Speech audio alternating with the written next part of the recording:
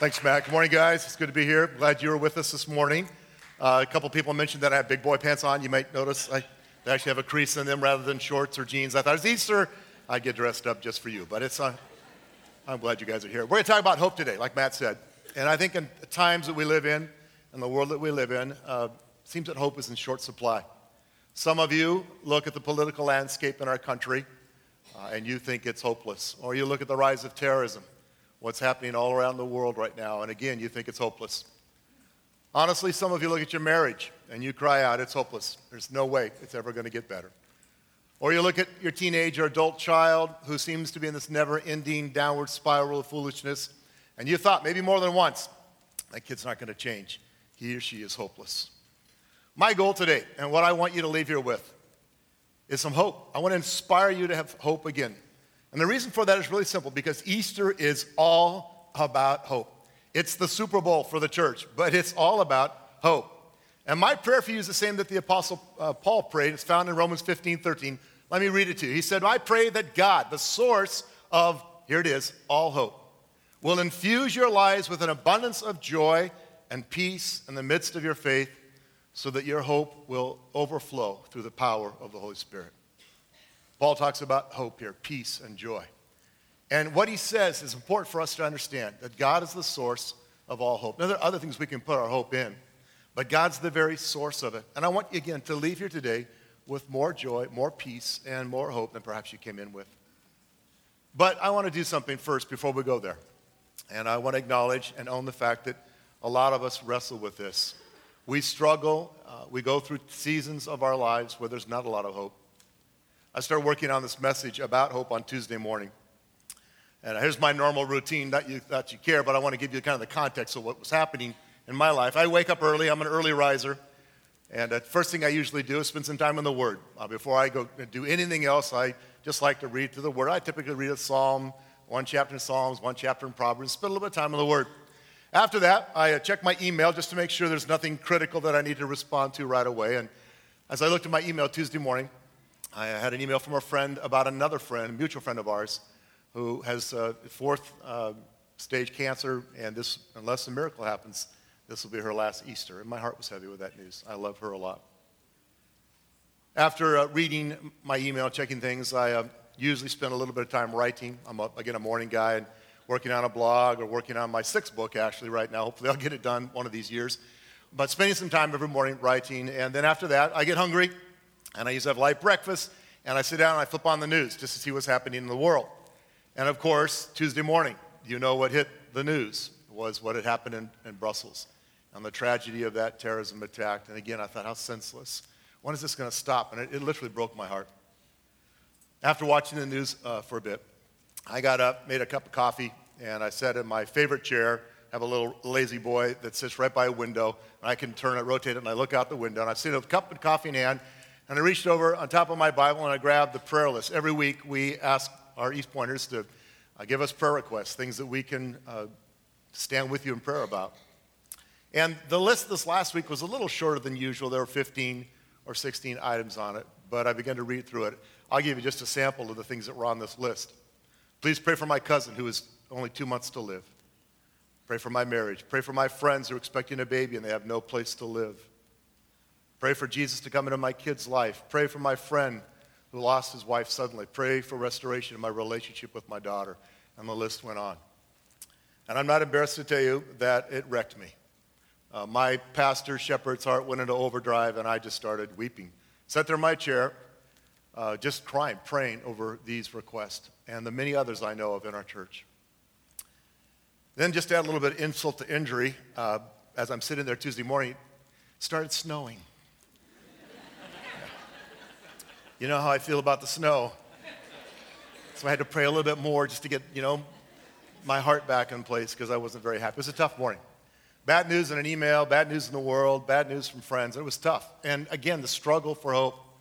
I said that Easter is filled with hope. Obviously, that first Easter weekend didn't start that way for the disciples of Jesus. We have the benefit of looking backwards. We see what happened. I want you to imagine, just for a moment, use that God-given imagination you have, and imagine what Friday and Saturday were like for the disciples. On Friday, Jesus is unjustly tried, viciously beaten, and then brutally nailed to a cross. his disciples, his friends, and his family. They're in despair and shock. This was not the plan, at least not their plan. The best man they'd ever known, their teacher, their rabbi, their friend, their hero, the miracle worker, the one who just the Sunday before, we call it Palm Sunday, but just the Sunday before was welcomed by thousands of shouts, "Hosanna, Hosanna to the King." And they expected, this is it, we're on the rise. And yet that's not what happened. The very one they loved was being ripped from their lives as he's being nailed to a cross. Horrible, horrible day. On Saturday, the next day, wasn't much better. They're hiding in fear for their own lives. They figured if they killed Jesus, we're probably next. We're affiliated with him. They know us. They're confused. They're dazed. Judas, one of the 12, one of their buddies, one of the tribe, one of the guys they hung out with for 3 years had committed suicide, and they all knew about that. But worse than all of that, Saturday, again, the reality, at least as far as they're concerned, Jesus is gone forever. He's dead. And all their hopes, all their dreams for a bright future are gone as well. You need to think about how they felt, how hopeless they felt. And then their shock and their despair quickly turned to guilt and shame and depression. Because every one of them, not just Peter, but every one of them had abandoned Jesus. Now, Peter denied him 3 times. That happened. But every one of them, in Jesus' greatest moment of need, bolted. They abandoned Jesus. They left. So when all hell broke loose, they gave up hope. They had hoped that Jesus was the one, that he was the Messiah. They had hoped that he would end the Roman occupation of their homeland. They didn't like the Romans. They had hoped that Jesus would give them power and prestige and make them famous too. They thought, man, we're on his coattails. We're going to all rise to power. But nothing they expected happened. You need to put yourself in their shoes. Nothing. Nothing they expected happened. And Saturday was the second worst day of their lives. Now, before we're too quick to judge them for their hopelessness, again, we look back and go, what was wrong with you guys? Didn't you listen to Jesus? He said he was going to come back. But let's own the fact that we, too, are often in the same place. We've had hope ripped from our soul. And most, if not all of us, can relate to at least seasons of hopelessness in our lives. One of the most difficult books in the Old Testament to read is the story of Job. Job lost everything. And he struggled. He was a guy who really struggled with questions and didn't understand what is going on in his life. And maybe you felt like this with Job 17, verse 1 and 15. He said, my spirit is broken, my days are cut short, the grave awaits me. There's a depressed guy. Man, this is horrible. And in verse 15 says, where then is my hope? Who can see any hope for me? Now, I won't ask you to raise your hands, but I think most of us have been there. We've been in that place. What's going on? What the heck? Why is this taking place? And we've struggled with despair.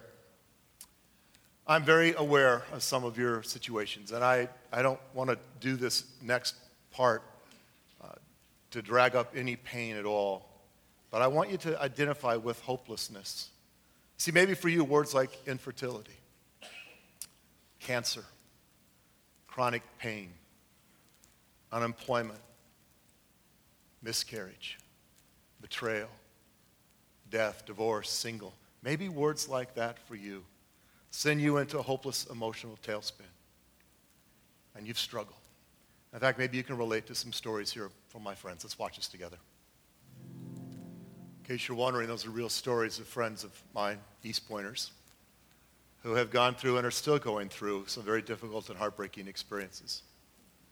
And their reactions are normal. Confusion, anger, chaos, fear, much, much more. And again, the reason I'm trying to show you these stories and want you to identify with them is because we've all been there. Lost in a maze of life, struggling to make sense of the things that have happened to us. That's the problem. What's the solution? What do we do? How do we handle the unexpected? How do we survive in the face of overwhelming obstacles? What do we do when our heart's been yanked out of our chest and thrown on the ground and stomped on by somebody that we once trusted? What do you do when it looks like God's plan is a mistake? Can I humbly suggest to you that it's perhaps not so much about a what as it is a who? Not so much about what we do, but who we turn to. Now, of course, what we do is important. But maybe who we turn to is a lot more important, especially when life hits the fan. long before his crucifixion and resurrection. Jesus stood outside a tomb. It's the tomb of his friend Lazarus. Mary and Martha, Lazarus' sisters, they were all friends of Jesus. Jesus loved these three a great deal. And Jesus stood outside the tomb where Lazarus was buried, been there 4 days. His body is literally decomposing, and the stench would have been strong if it had been open, and he knew all of this. And Martha gives Jesus an earful. She is angry. She is hopeless. She says, Jesus, if you would have been here, my brother would still be alive. And Jesus said this to her in John 11:25. Jesus told her, I'm the resurrection and the life. Anyone who believes in me will live even after dying.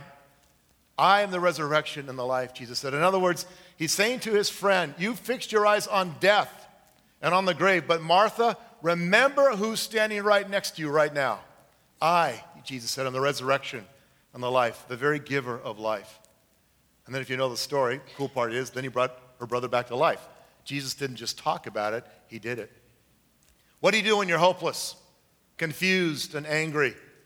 What do you do when life is not making sense and you really don't understand why it's all happening the way it is? Well, I think the best thing we can do when angry and confused is we do what Jesus told Martha to do. We believe in him. We fix our eyes on the one who is life, on the one who has the power of resurrection, on the one who defeated death and the grave. We fix our eyes on him. We put our confidence in the one who's able to redeem, restore, renew, and even resurrect dead things. We put our hope in the one who made a way when there is no way. That's what he does. You see, when Jesus is in the mix, what seems hopeless is anything but. And death is not the end of the story. When Jesus is involved, death is not the end of the story. Certainly not for those who surrender their lives to him. And that's why I love Easter. Easter is all about God's power over death. Why for over 2,000 years has the church celebrated this day? Why have we made such a big deal? Because it shows that not only did he die for our sins, but he proved that he's bigger than death itself. He showed that his faithfulness to fulfill what he said and to give us hope no matter what we're facing, no matter what you're facing right now. In other words, if Jesus can beat death, and he did, then nothing and no situation is too hard for him in your life. That's the good news. That's the hope. If he could beat the cross, then there's nothing in your life that he can't beat. No relationship, no circumstance, no struggle is hopeless or beyond his power. Not one.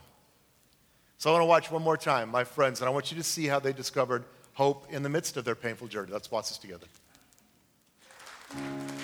From that first Easter on. And you need to know this. It's all because of the resurrection. Because he lives. Those followers of Jesus who had lost their hope became men and women who literally changed the world they lived in. You saw in that video how Dave and Teresa and Kenny, how hope changed their lives. It changed them. It changed their perspective. It's just one day at a time. It changed their understanding. Kenny said, Christ is in control. I love that. It changed the way they faced and continue to face huge challenges in their lives. Kenny still goes to dialysis every week. He still needs kidneys. But I love what he said. Knowing God is on my side and will never leave me has given me courage and hope to move forward. Man, I respect a man who could say, listen, my life sucks. It's not all the way I expect. There's a lot I still don't understand. But knowing that he's in control, knowing that he's got me, that he'll take care of me, gives me courage to move forward. They trusted and surrendered their lives to God, whose plans are not always easy. Have you figured that out yet? His plans are not always easy, but they're always for our good. Jeremiah 29:11. Jeremiah the prophet spoke to the nation of Israel, and they were in captivity. They were miserable. They hated their life. They were not in a good place. And he spoke this word from God to their hearts. He says, I know. God says to them, I know the plans I have for you, declares the Lord. Plans for good and not evil, to give you a future. And here it is, to give you a future and a hope. That's God's heart for you today. He says, I know the plans I have for you. And they are plans for good and not evil. Not always easy, but they're plans to give you a future and a hope. Some of you have given up on someone you once loved. You've given up on a relationship that just seems hopeless. Or you've given up on a dream you once had, but things didn't go the way you expected and you've thrown that dream aside. Or perhaps, like I did at one point in my early 20s, maybe you've given up on yourself. And you thought, I'm hopeless. I'll never change. Listen. Please listen. Easter is all about hope because Easter's about the author of hope. The author of hope who beat death, who's alive. Easter is proof that if God can raise someone from the dead, then there's nothing he can't do in your life. It's proof to us that anyone and anything surrendered to God can change. Because if Jesus can beat death and overcome death, then he can overcome whatever you're facing right now. And that's why you can have hope. That's why you can have hope today. And that's his desire for you. Bow your heads. Let me pray for you right now. Would you please just bow your heads? Jesus, I don't know the stories of everyone in this room. Many of them I do. But Father, I know that you know intimately every detail of their life. You have seen them from their first breath to this moment. And your plans for them are good. Even though some of them experienced horrific evil in their life, that was not your plan. And your desire right now is to infuse hope into their souls, for them to understand that a God who can beat death can beat anything, no matter what we face, no matter how big the obstacle, how unbelievable the hurdle, how difficult our experience. You're bigger, God. You're bigger. And you love us. You love us. And I pray right now, I pray, Lord, that you'd reach into every heart that's here, every heart that's watching online, and that you would encourage them with this truth right now. You love them and you want to give them hope. You love them and you want them to leave here today with hope. Keep your head bowed and your eyes closed just for a minute. Maybe you're here today and a friend invited you, you just showed up, you're here because you saw the street sign, I don't know, but you're here. And this message has been just what you needed. You know that God's been speaking to you. And the reason he's doing that is because he does love you. And he wants to be in relationship with you. And if you're here today on this Easter and you're ready to start your life as a Christ follower, no one's ever going to make you do anything around here. We won't manipulate you. I promise you we're not going to embarrass you. But I have to give you an opportunity right now to say yes to him, because that's where hope begins, when we say yes, when we surrender our lives to him. And by the way, it's a good deal because he surrendered his life for you. And if that's you today, if you're here and you're ready to begin your life as a Christ follower and to begin that journey of hope, I'm going to pray a very simple prayer. And I'm going to ask you just to make this prayer yours right now. Father, forgive me. I've not believed, I've not looked to you, I've not trusted in you, I've not surrendered, but I see right now that that's what I need, that's what I must do, and that's what I want to do. And so I surrender my life, my past, my present, my future, it's yours. And I got a lot of questions. There's things I still don't know, but I know this, you love me. And right here, right now, I'm saying to you, God, I love you. Jesus, thank you for what you did for me on that cross, and I believe. And today I ask you, fill my heart, fill my life, fill my mind with your hope. I'm yours. Thank you for being mine. Now, if that's you, that's your heart's desire, just say, yep, God, that's what I want. And the Bible says that instant you surrender, you say yes to him, you become his child forever. You're his. It's the beginning. It will not fix every problem you've got, but he's the one who will walk with you now through everything you face. He'll never leave you nor forsake you. That's what the Bible says. Lord, thank you for that truth. And it's in your name we pray. Amen. We're going to do one more thing today. We've tried to keep it pretty short. We've got about 10 more minutes left because I want to do what we're going to call a cross encounter. You probably noticed when you came in that there are wooden crosses, 6 of them throughout the room. And you're thinking, what's this about? It's Easter. I thought that's like a Good Friday thing. Well, I'm going to explain what it's about right now. I'm going to ask you to participate in something very special. When you came in, you were handed that little piece of paper. It's attached to a pulse, given a pen, If you didn't get that, or you only got one and you've got a spouse with you or a friend with you, there are more on all the tables by the crosses. There are more pens and more paper. It's all there. But while the band finishes with this one last amazing song about God's miraculous power, by the way, written by a guy who lost a child, I choke up every time I think about that. But I'm going to ask you to write on those little pieces of paper 1 or 2 words. Keep it short. 1 or 2 words. And I want you to write a word that represents something or someone that you've given up on. Something or someone that you've given up on. One word that represents a point of past or maybe present hopelessness in your life. You think, well, I don't have a lot of hopelessness in my life. I feel okay. Well, do you have a point of prayer? Something you need God to do for you or for someone you love. 1 or 2 words. You can do it in code. You can write initials. I don't care what you put on the card as long as you know that represents either that point of hopelessness in your life or a point of desperate need, deep concern. And in just a moment, I'm going to have you stand and we're going to sing this song. And by each of the tables, by each of the 6 crosses, don't come up here to this wooden one. That doesn't count. But each of the 6 crosses that are around the room, just go to the ones closest to you. There's tables with a hammer, nails, more paper, more pens. And here's what I'm going to ask you to do. Take that piece of paper where you put that 1 or 2 words that represent hopelessness or deep concern in your life, and I want you to nail it to the cross. Don't swing too hard, couple of taps. You don't have to put the nail all the way in. And I expect 360, there's 6 hammers. You can work all the way around the cross. I don't care where you put it. But here's the point. Why are we doing this? Get this, understand this. For some of you, this will be a moment of breakthrough. Because as you nail that little card, that little piece of paper with that name or that word or that secret code, I don't care what's on there. You know what it means. As you nail that to the cross, what you're saying is, Jesus, as you beat death on the cross, as you beat death, I'm nailing this point of hopelessness.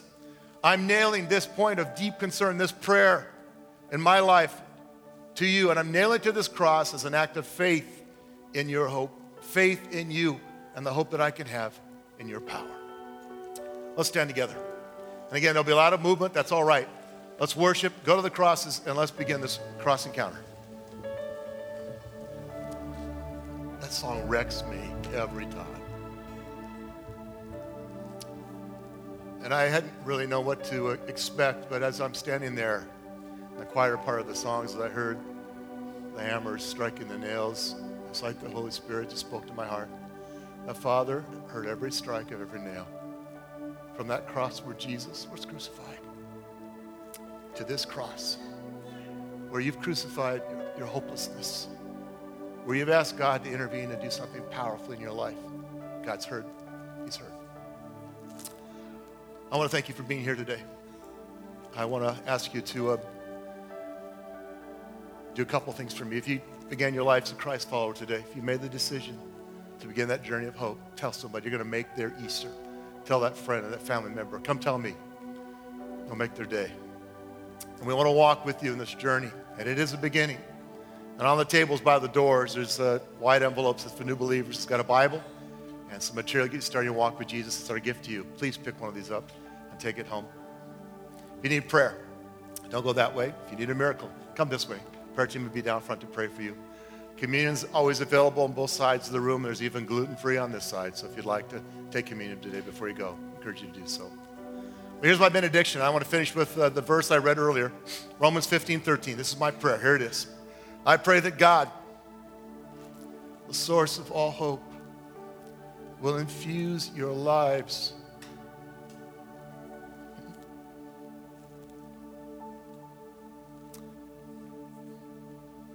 read it with me. Will infuse your lives with an abundance of joy and peace in the midst of your faith, so that your hope will overflow through the power of the Holy Spirit. That's my prayer. Amen. Happy Easter, guys. Thank you for being here. Have a great day.